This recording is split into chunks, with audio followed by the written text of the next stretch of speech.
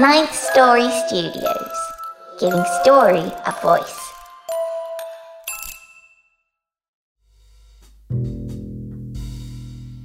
You're listening to The Private Collector. Hang on to your hats. Things are about to get weird.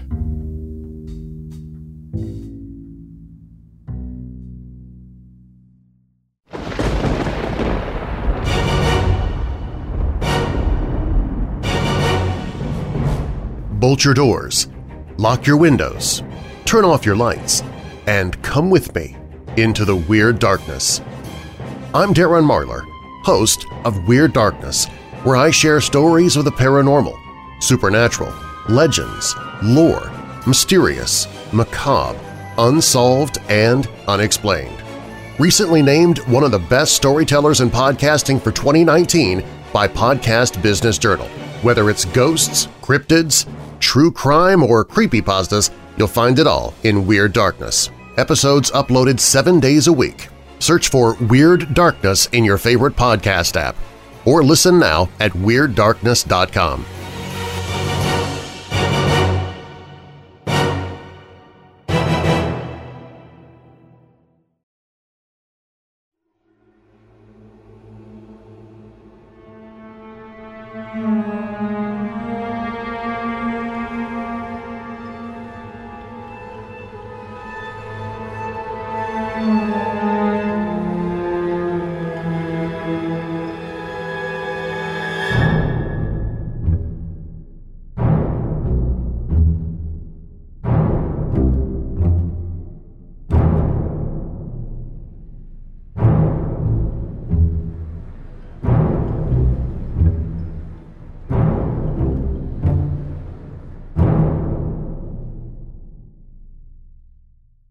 The Private Collector, Season 1, Episode 10, The Swallows of Iga, by Aaron Vlek.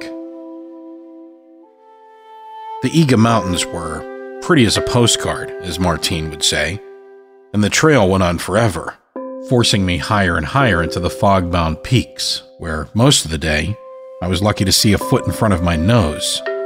All this hiking wasn't so bad, but sleeping on the cold, hard ground with nothing but a bedroll was losing its charm.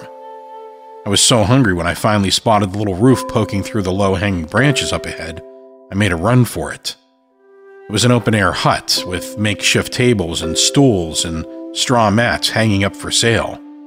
This wasn't the first trailside hut I'd run across where some local mom and her daughter had a real nice racket selling food and drink. As soon as I parked my butt at one of the tables, the woman in some flowing robes kind of getup, and the longest hair I'd ever seen down her back, was covering my table with small black boxes and bowls full of the steaming broth I'd damn near become addicted to in the last few days. Looking at the spread, I thought back on something the librarian had said just before I left on this latest caper, and laughed. Pulling the lids off the shiny black wooden bowls and boxes, I dug in. There was steaming rice and cold-pressed spinach they called oshitashi, and pickled radish called oshinko. I gorged myself on gobo or burdock root, pickled ginger and tofu. Hell, I didn't know what half this stuff was, but it sure went down smooth. Then I finished off the mound of raw fish they called sashimi. I dipped it in some salty black sauce and the hottest little mound of green paste this side of hell's half-acre. I even mastered the wooden sticks they used instead of knives and forks. I must have been eating with a little too much of the old gusto, because I heard a bunch of giggling and saw the woman and her daughter laughing. I guess they'd never seen a Yank this far up in the mountains, much less watched him chow down. The trees were filled with swallows making their racket, but I barely noticed because the little buggers never shut up. All of a sudden, though, they went quiet, and that brought me right up. Then they flew off as one and disappeared over the trees. The woman and her daughter shot each other a glance, but didn't move. Next thing I heard was the pounding thunder of horses coming our way up the trail. Within seconds, they roared into the clearing and halted, and my jaw dropped. I'd never seen anything like it. The riders were all done up in shiny black and red helmets, and armor-looking stuff the likes of which I'd never seen. Wicked-looking swords hung from their belts, and some of them had bows and arrows slung over their backs. One thing, though, they all looked mean as hell, and I didn't think they were there for the gobo. The head honcho barked something at the woman in his language, but she just stood there defiant, glaring him down. Then, one of the riders charged the two women and scooped the daughter up and slung her across his saddle before slashing the old woman's throat with an evil-looking short sword. All this before I could even stand up and raise Cain. And then they were gone, and the place was dead quiet like they'd never even been there. I stared after them, but the forest just seemed to swallow them up whole. I looked back where the woman had fallen. I knew she was a goner, but I had to see if I could do anything. But there was no sign of her, and no blood where there should have been a lot of it. After a few seconds of stunned silence, I saw there was no sign of the hut either, and the birds were back at it like nobody's business. That's when the world shifted, like it does, and I realized the leisurely stroll was over, and it was time to get down to work. I had a book to find, a book of fairy tales, and I knew it wasn't going to be any kiddie stories. Pressing on, I traveled for about another hour before it got dark, and I made camp for the night. Putting out my bedroll and laying the hex marks all around me in a circle, I settled down, but didn't exactly fall immediately into dreamland. The yipping of small animals surrounded me, and I looked up to see a fox watching me from the edge of my circle. It trotted over, and, to my surprise, it started nuzzling me like a pup and trying to get into my bedroll. I figured it must be somebody's pet who got stuck out at night. He was a friendly little guy, so I rubbed him behind the ears and it snuggled in and melted my heart. So I pulled back my bedroll and let the thing get comfy, and then we both went to sleep, and soon I was dreaming. I was startled to a rude awakening by the sound of a woman screaming bloody murder. I shook my head and looked around, shaking off the daze, and realized the dame was in my bedroll with me, stark naked, and beating me with her fists. I screamed too and jumped up, but she just kept on yelling at me, and although I didn't speak her tongue, I got the gist of it. The same in any language, except I was innocent. She grabbed my bedroll and wrapped it around herself, and then took off into the bushes, screaming to beat the band the whole way. I took off too in the other direction, figuring her people would be after me. My suspicion was that the woman was no woman, but some sort of selkie, or whatever they call them here, and I wasn't planning on sticking around to answer for anything to her people. What had started out as a nice stroll through the rolling foothills was deteriorating fast, and I wondered why my hex signs hadn't done any good at keeping that she-fox thing out of my bed. I'd always thought it was intent, not brand affiliation, that made those things work like any of the rest of the tools of the magic trade. But I thought it wise to revisit that assumption when I was back on terra firma, back in the good old US of A. I was looking for a book, but there was still no sign of anybody to feel out for signs and portents of any book of the sort the librarian would be interested in. All I knew is it was somewhere here in the Iga Mountains, and old Frank Enfield wasn't leaving empty-handed. I came and went past two more huts where a woman and a girl were selling food, and while my gut was happy, there was still no word on the book, and nobody was willing or able to talk to me. As the sun started to crawl down the horizon one afternoon, I saw somebody up ahead of me on the trail. When I reached him, I saw it was a very old man with that worn, leathery look of a guy who spends most of his life working outdoors. Wearing short pants like a fisherman and a long shirt and wide-brimmed straw hat, he was quite the colorful character. He was pulling a wagon with a lid on it, and water sloshing out of the sides as the thing shimmied along the trail.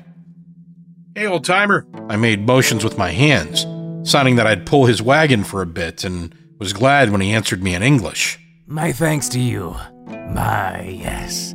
What a fine young man you are." He patted me on the back with his bony hand and spread his lips in a wide, almost toothless grin and eyed me up and down. He came to a halt and pulled the lid off his wagon. "I'm going to show you something you won't see every day." "Oh!" Say there. That's the biggest goldfish I've ever seen. He must weigh damn near 20 pounds. 25? This is ancient carp. He's not a goldfish. He says you may be forgiven this one time because you are new to our mountain and cannot be expected to know your manners yet. Much obliged. I touched the brim of my hat. When in Rome, as they say. Nothing here matched the juju and hex ways I knew, but if nothing else, Frank Enfield was a quick study. The old man replaced the lid, securing ancient carp in his wagon, and we headed on. So, just how old is he anyway? The old fart stopped in his tracks, narrowed his eyes at me, his teeth set. Not sure if I was asking or just pulling his leg. You know how old an old man is? This carp is 10 times more, and better than that. Nobody knows for sure, and carp won't say. It's sacred lore to his people. They share some secrets and keep others to themselves. Nobody meddles in carp's business, or he won't share any of his secrets. I see. So, this buddy of yours, ancient carp here, he got the juju about him, does he? That it? The what? Juju. Hex, magic. He come from the other side of things. Spirit world. Just so. You do understand. Carp is coming home to swim in my pond as I have won his boon, his protection. We go way, way back into the misty days of long ago, he and I. Yes, and my family before, 100 generations ago, swam under the protection of ancient carp, and his kin before him back to the times of so long ago, when we all swam together in the sea as one great clan. He winked and slapped me on the back harder than any old man should have had the means or wherewithal to do. We continued on for a while, and in a space of time, we came to a beautiful white-walled garden that reeked of dough big time, and then a sloping tiled roof came into view and a broad gate. We stopped out in front, and the old man turned and eyed me up and down.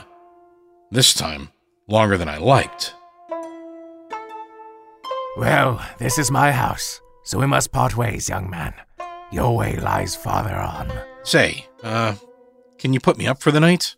I'll be no trouble, and you got plenty of room from the looks of it. I was hoping the old guy might give me a dry bed, and maybe some grub for my troubles of helping him with his wagon. Oh, you cannot come in here. I could see a big house that looked to be damn near a palace, and several smaller buildings of the same configuration, and pools and fountains and dozens of trees, heavy with fruit and flowers, that filled the air with all kinds of good smells.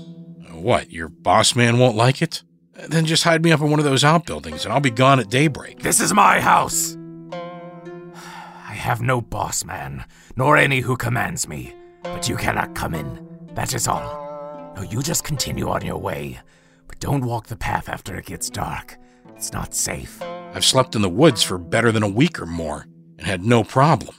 I thought of the strange woman that had been a fox the night before, and how she made off with my bedroll. I wasn't looking forward to another night on the hard ground. Just so, and so it is. You sleep in the forest after dark. You are perfectly safe as long as you dream. But if you are awake, well, then you are in grave danger. And there is no time to tell you about that now. Off with you, and my gratitude, young man, for your help, which was amply repaid by introducing you to ancient carp. I didn't know what to say, and turned to go when the old man yelled at me. You there! Wait a moment! He turned the wagon that held ancient carp and lifted the lid holding the fish. What, sir? I see. Yes, indeed, sir. He closed the lid again, and then came up beside me. Ancient carp says you must go up the mountain 2 more days until you come to Iga Castle. That is where you will find what you are looking for. I was surprised and glad for the first nibble of what I was after, and it came from a fish. What's that? Iga Castle, young man. White Phoenix Castle on this road, and much bigger than my humble abode of peace you see before you. Go, find Iga. You cannot miss it. Well, thanks, and, regards to old carp. Ancient carp. Regards to ancient carp for his tip. See you around, pal. I turned tail, and I was off. It was by now past sunset, and I thought of what the old man said about sleeping in the forest sounded like bunk. But I've made it a practice to follow people's advice when I'm wading in strange juju I got no feel for. So I bedded down under a tree and opened up my pack to get out my topcoat to use as a pillow, when I saw my bedroll in there. But that wasn't possible. The foxwoman thing had stolen it off me that morning, and I knew it was no dream because I still had the scratches and bite marks to show for it. I nodded to myself thinking, yeah, high juju. And nothing's what it looks like here in these mountains where the swarms of birds seem to give warning of hex, and not much else. I remembered the fiendish riders with their wooden masks like evil grins, and their murdering a woman and making off with her daughter, and then how they'd all disappeared without a trace. Riders, dead woman, even the hut I'd been eating lunch at not 5 minutes before.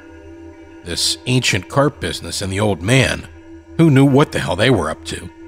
So I rolled up in my blankets and hit the proverbial hay, hoping the old man was right about being safe as long as I slept and dreamed. Just to be on the safe side, I laid my hex signs out all around, even though they hadn't done a damn thing to ward off that spirit fox or whatever it was from sidling up next to me. I dozed off feeling something warm nuzzling me, but I was too damn tired to care. I awoke with the sun to the sounds of a woman screaming bloody murder, her fists and fingernails ripping into me. I'd been here before, and I remembered now, not just once before, but this same scenario had played out every single damn night since I'd set foot in these mountains. And then she was gone, my bedroll wrapped around her naked ass.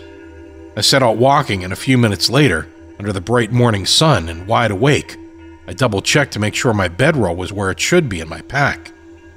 And of course, it was. I stopped for lunch at the hut with the two women, the mother and the daughter, serving me gobo and oshitashi and rice and mountains of raw fish and gallons of the hooch they called sake to wash it down. I braced myself for the swallows to take flight and disappear into the distance as the sound of riders charged up to us.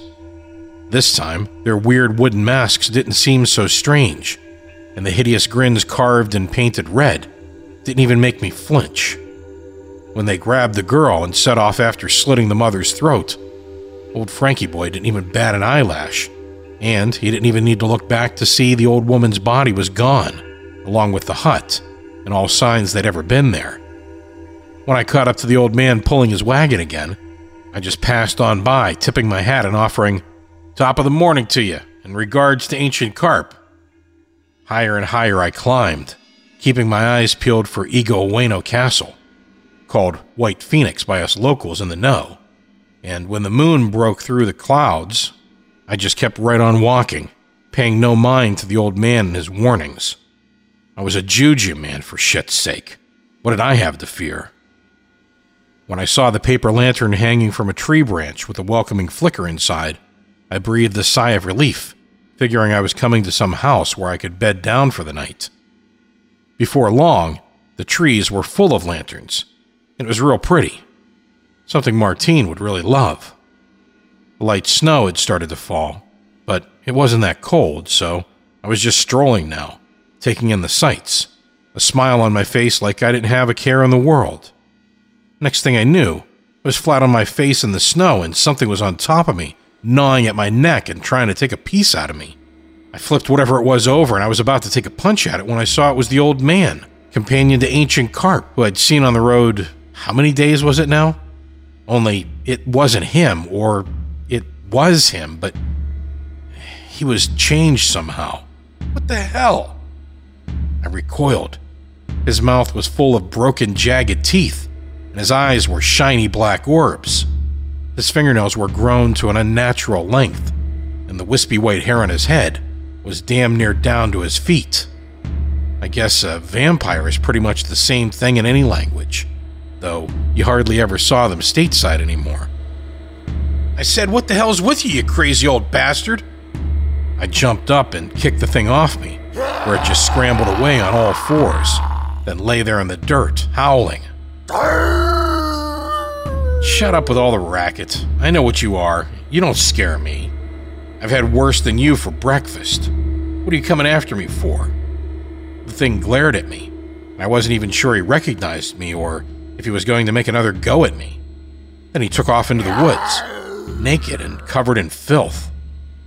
The lanterns had all disappeared, and I felt something warm trickling down my neck, and realized the old bugger had nicked me a good one. Shit.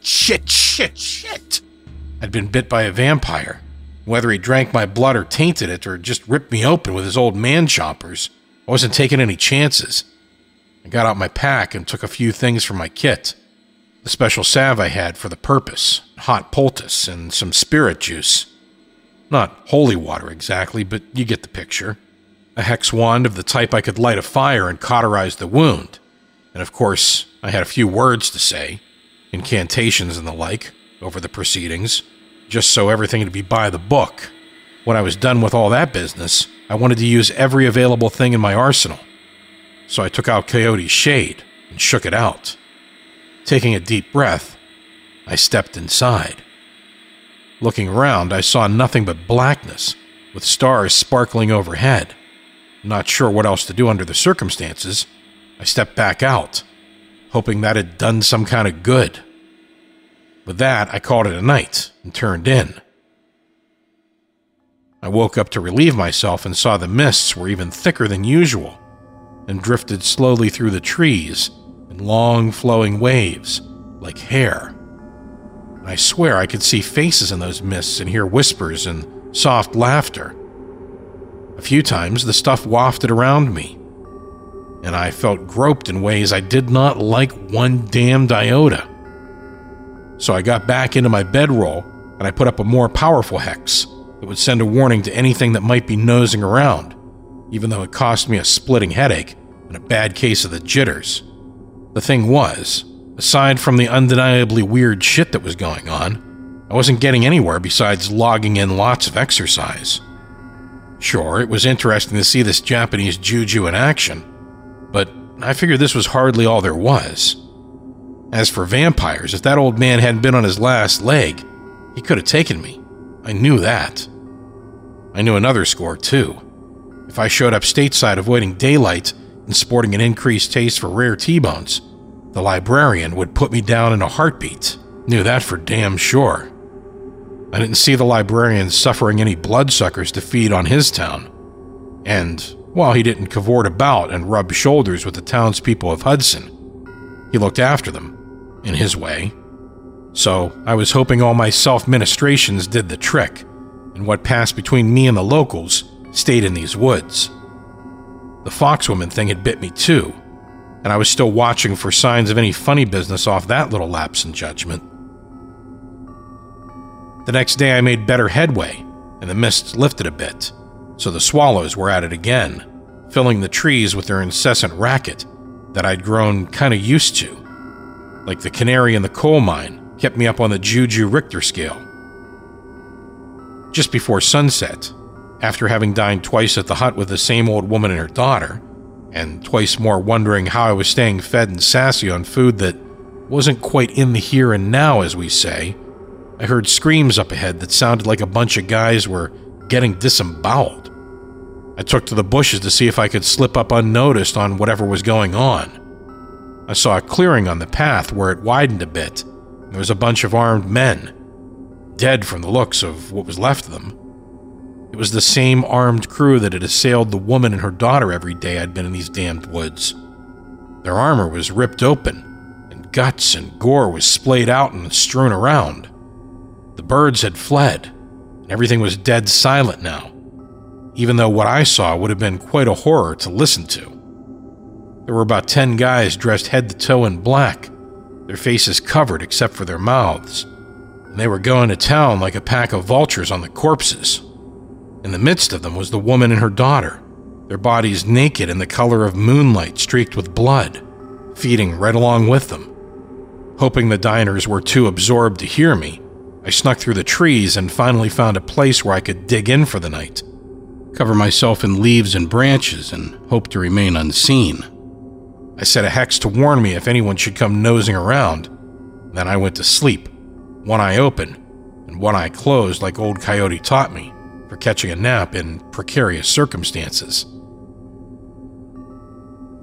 The next morning, I dealt with the screaming fox banshee thing wailing on my hide and making off with my bedroll, which was, of course, in my pack next time I checked. I'd only been on the trail for about an hour when I started looking for that weird hut. Spirit food though it was, I was that ravenous, and there was nothing else to be found. Up the trail, I saw the old man pulling his wagon, sloshing water and ancient carp inside, doing whatever it was he did in there. I just sailed past them with barely a nod and a morning and a wave from the old man. A mile later, I caught sight of the roof of the food shack. I was about to stop in and grab my usual and hope I'd get out of there before the riders showed up to kill the old woman and abscond with the girl, but no such luck. They were already there and about to grab the girl, so I took off hoping to lay a wide berth between them and me. A minute later, there was no sign of the riders, and the swallows were all at full bore, and then they were gone. In the blink of an eye, they moved as one and disappeared. Over the tops of the trees, I could see a bunch of sloping roofs, like the old man's palace, only this place was done up in spades with 3 or 4 huge turreted roofs, each with several sloping layered roofs. The joint by anybody's definition was a castle, and I hoped it was Iga, the White Phoenix Castle, in the end of the road, or at least the breakthrough I needed to get out of this accursed loop I was stuck in. This had to be the place. Whitewashed and rising above the trees like it did, its many roofs could be taken for the wings of not one but a whole flock of phoenixes. A swank joint like this would have hundreds of people around. Guards, military of some sort, and probably a place where I could clean up and maybe buy a bed for the night and a fresh set of threads. I was beat tired. My last nerve was frayed from keeping on high juju alert for so long.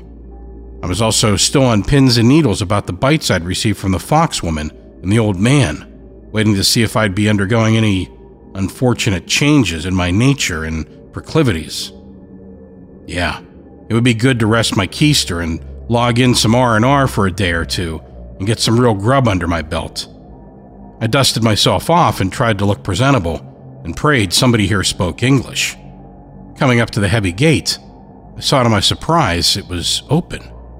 So I walked in expecting to be met by guards at the very least, but there was nobody around.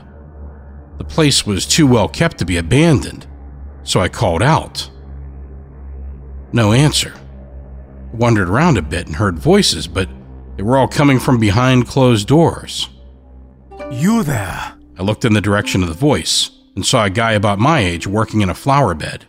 Yeah, say buddy, I've been on the road for days. You speak English, thank God. Could I maybe buy some eats and a place to clean up and sack out for the night? Of course. Travelers who find their way to Iga are always welcome. Please, you honor these walls with your presence. Come, have tea while food is prepared for you. He smiled and bowed to me, then signaled to a young boy who ran off and disappeared indoors. I noticed the guy and the kid and a couple of dozen other people, men, women, even kids, were all dressed in loose-fitting black shirts and pants and soft-soled shoes that split the foot into the toe and the rest like a hoof. And I wondered if these folks had anything to do with the cannibal crew I had witnessed the night before. The place itself was sure swell, though. Lots of little rooms with candlelight and lanterns everywhere. Flower beds and fruit trees filled the central courtyard, and odd little rock and sand formations here and there were real peaceful to look at. Over tea and a hearty spread, the man asked me all about my travels, where I'd come from and what I was looking for in the Iga Mountains. I told him what I knew, that a pal of mine back in the States had sent me in search of a book of fairy tales. He asked me why I didn't just buy such a book in the city and not bother with this long and dangerous trek through the mountains. I told him I was looking for a magic book of stories that could change the world for good or evil, that my boss wanted the book so he could stash it in his library, out of the wrong hands. And you believe him, this man of yours? I do not doubt about it. I've been with him a while. 3 years now. He's the real deal.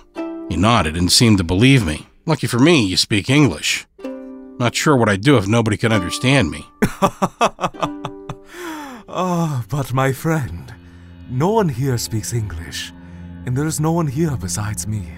I am alone here, and now you are here.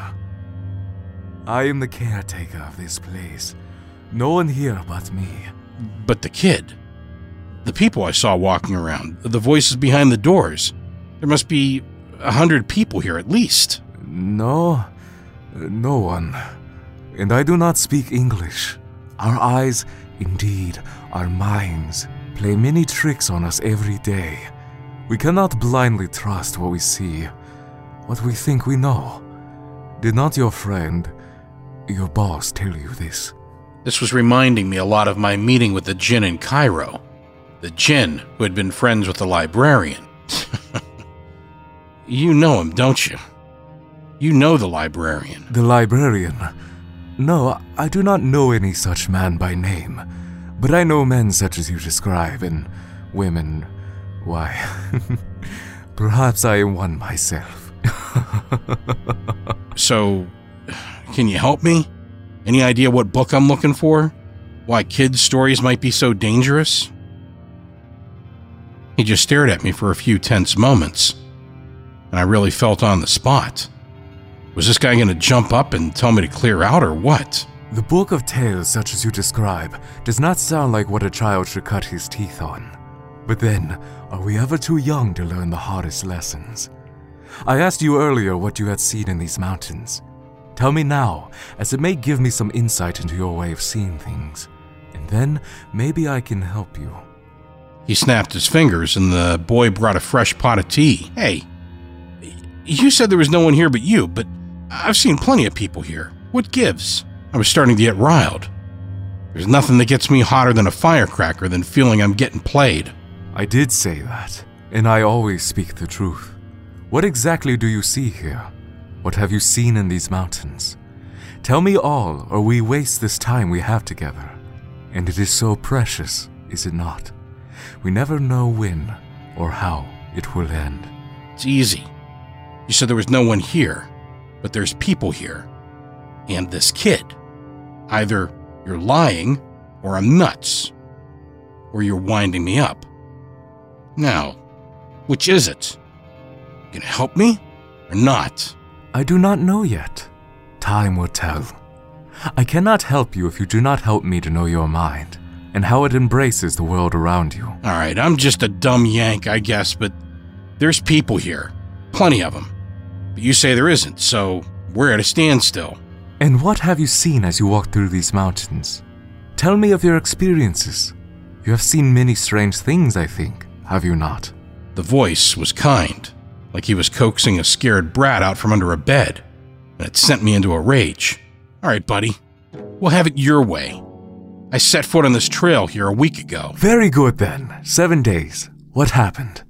The guy started jotting this all down in a little notebook that had materialized out of nowhere. Well, I got hungry that first day, and the provisions I'd brought from the city didn't last, so I stopped by a trailside hut and ate my fill of your victuals. Real different than what we eat stateside, but damn good just the same. Fortunately for me, there were a number of these places along the road. I guess your women folk run them. It was always a woman and her daughter. I guess that's the setup here. Is it? I've never eaten at the huts you describe. In my youth, perhaps. But go on. But that was the damnedest thing. The women were all dressed alike in long robes and such. Long hair. The style around here, I suppose. Don't get me wrong, but the women all looked the same, and the girls too. I'm not one of those guys who thinks everybody who doesn't look like me looks alike, but I could have sworn, it looked like the same pair each time. But then I got confused and lost track of time. I don't know. I thought I might have been going in circles and had lost my way. And then one night a friendly fox came to me, nuzzled up sweet as a kitten, and crawled into my bedroll for warmth. But what, Mr. Enfield? Wait a minute here. Now hold on. You said you don't speak English. What the hell's wrong with me? How could I forget that? How can we be talking like this and you don't speak English? How indeed. What do you think, I speak Japanese? Not a word, pal, not a word. So what gives? I just sat there. For all the weird shit I'd been through in my time, this was out of my league here. Felt like I was swimming through fog and couldn't order my thoughts. Continue with your story, please. I am a great lover of stories from a long line of storytellers who take them very, very seriously. We may make some sense of these things yet, when you have told me all you have to tell. Please, I must insist. I knew he was right, and I wanted to tell him everything.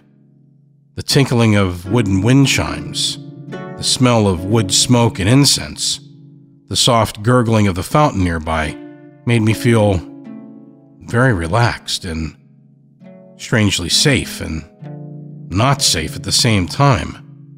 Kinda like how I always felt in a librarian's presence. What gives here? I mean, I'm pretty much at home in juju and hex and the like, and I've been through a lot of systems, but I feel What's in this tea, anyway? Did you slip me a Mickey or something? My brains are kind of scrambled. There's nothing but tea in your cup, Mr. Enfield. I have no need to mislead you or trick you, and I want nothing from you but to be of assistance. You came to me. You walked through my door. You found me. Now do as I ask and continue your story, please. Okay. So the next morning, when I woke up, there was no sign of the fox, but some naked woman was on top of me, beating the bejesus out of me with her fists and ripping into me with her fingernails. Then she jumped up, grabbed my damn bedroll, and wrapped herself up in it and took off. Only that night, I still had my bedroll in my pack. But that's right. I've forgotten all about that until I realized it happened 3 mornings in a row. That's right, yeah. And the old woman at her hut, some nasty-looking riders in weird painted wooden armor came up and kidnapped the girl and slit the woman's throat and left her to die. There was nothing I could do. I was outnumbered, unarmed. Must have been 10 of them, all armed. I started to run after them, but then... But then what? When I came back to see if there was anything I could do for the old woman, she was gone. There was no sign of her. Even the hut was gone. And I thought I was going off my nut. So I just started walking again up the trail. Didn't know what else to do. It's like I'm remembering something from a dream, bits and pieces, and none of it makes any sense, but more and more of it's coming back now. Did you meet anyone else on the trail? I watched as the guy arranged plates of more steaming food that had appeared before us somehow. Yes, I did. I met an old man. A really old guy who was pulling a wagon up the trail. I pulled his wagon for him as he walked, and he showed me what was inside. A huge goldfish, thing he called a carp. Ancient carp, he called him. He talked to it like it understood him and told me stuff the fish was supposed to have said to me, but I didn't hear the fish speak myself. We got to his place, damn near a palace. Not as big as this, but plenty swank. But the old coot wouldn't even let me in to clean up or rest for a bit. Damned inhospitable. That night, it started to snow. As I was getting ready for bed, the old guy appeared out of nowhere and jumped me. Only I could see he was a vampire, bloodsuckers, undead things. It was the same old man for sure, but he was transformed. He was weak, and I fended him off, but not before he got a bite out of me. I rubbed the bandage on my neck. The guy's eyes widened in surprise, but he said nothing. I knew what to do, though. I did some rituals and put some juju salve and a hex poultice on it, and so far so good. But then 3 more times I ran into the guy on the road. Just an old man again, pulling his wagon like before. 2 more times the guy jumped me at night. But the damnedest thing, I forgot all about that until just now. What gives with me? I was about to jump out of my skin when the guy pressed his finger hard on my hand, between my 3rd and 4th knuckles, and I settled down, and I could think more clearly. Please continue, Mr. Enfield. I believe we are nearing the end of your tale, and the journey it has taken you on through these mountains. Listen to the water. She will calm you if you ask her nicely. I I laughed at that and nodded.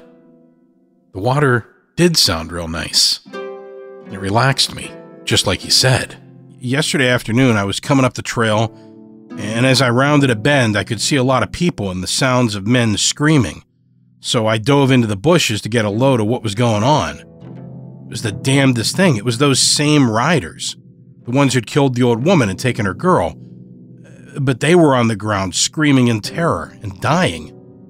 There was a bunch of guys in black, just like you're dressed, crawling all over the corpses, tearing off chunks with their teeth and claws and eating it. In the middle of it all was the woman and her daughter, their bodies naked and smeared with blood and feeding with the rest of them. I did what any unarmed red-blooded Yank would do, hex man or no. I lit out into the trees and put some distance between me and them. Then this morning, I came upon the old man and his ancient carp, and apparently Carp told me I was looking for this place, and, well, here I am. Now, what do you make of all that? I think it is very late. You are clearly tired, and I must think on these things in order to decide how best to help you, how to proceed in these matters. This one will show you to a place where you may rest comfortably. He gestured to the boy who stood in front of a small room lit with candles and what looked like a bed sent from heaven, covered with quilts. I got up like a dead man and wandered towards the room. Mr. Enfield, why did you not even ask me my name, or marvel on how I knew yours, when you were not even polite enough to tell it to me in my own house? I blanched. Yeah, sorry about that. I guess I am kind of tired. What's your name, please? The man rose up proudly to his full height and bowed towards me. I am of the Nagato clan. My name is Ginjiro, which means silence. Think on this while you dream, Mr. Enfield. And then he was gone, and I was falling into mountains of quilts as thick and soft as a bank of clouds. 36 hours later, I was on a plane headed back to the States, with a lot on my mind. I had woken up the next morning in Iga Castle, with the rain falling on me. I was in the empty, crumbling ruins of what had been, just the night before, a glorious castle filled with quiet splendor and the most infuriating man I'd ever met, next to the librarian himself. Iga Ueno, the White Phoenix, was nothing but a pile of rubble, with signs plastered all over it, warning about hazards and imminent renovations and yada yada, and pictures of hard hats. But I hadn't left the castle empty-handed. Underneath me when I woke up was a very old book, itself threatening to crumble to dust, wrapped in 7 layers of silk and tied with a red cord. I'd put it in my pack for later perusal. It had taken me a week to reach the White Phoenix, but only about a day and a half to retrace my steps back down to the valley floor. I passed the place where the old vampire man and his ancient carp had lived, and of course, there was nothing there. There were no food huts along the way either. As the plane banked away and Japan disappeared back into the clouds, I took out the book and opened its faded cover. Red Stories Told in Black. The tales of Ginjiro Nagato, the famous 15th century ninja storyteller.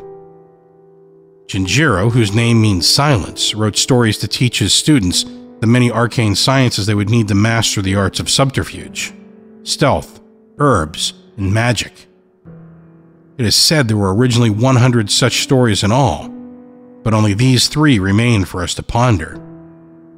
The old woman, her young daughter, and the 10 evil samurai. Fox Spirit Woman takes a lover. Ancient Carp, and the thirsty old vampire. I stared out the window of the plane thinking it was like Ginjiro, whose name means silence, had said. Nothing was what it seemed, and nothing I'd encountered on that mountain was real. Or maybe it was all too real, and I just hadn't made sense of it yet. I'd met and talked to and seen no living thing on that mountain, except the vast flocks of swallows that kept me company and warned me when things were about to get interesting. I'd dropped the ball. I'd forgotten things, not paid attention, missed the cues, even when the stories came to me over and over again. Even when I finally made it to Iga Province, the White Phoenix Castle, and met its master, long dead these many centuries, even then, I was too thick-headed and there was nothing he could do for me, except leave me his book. It was up to me to make damn sure I was worthy of Jinjiro's efforts, and pass his stories of vampires and ninjas and foxwomen and talking carps into the librarian's hands for safekeeping, to make sure the magic of Jinjiro Nagata and his book lived forever.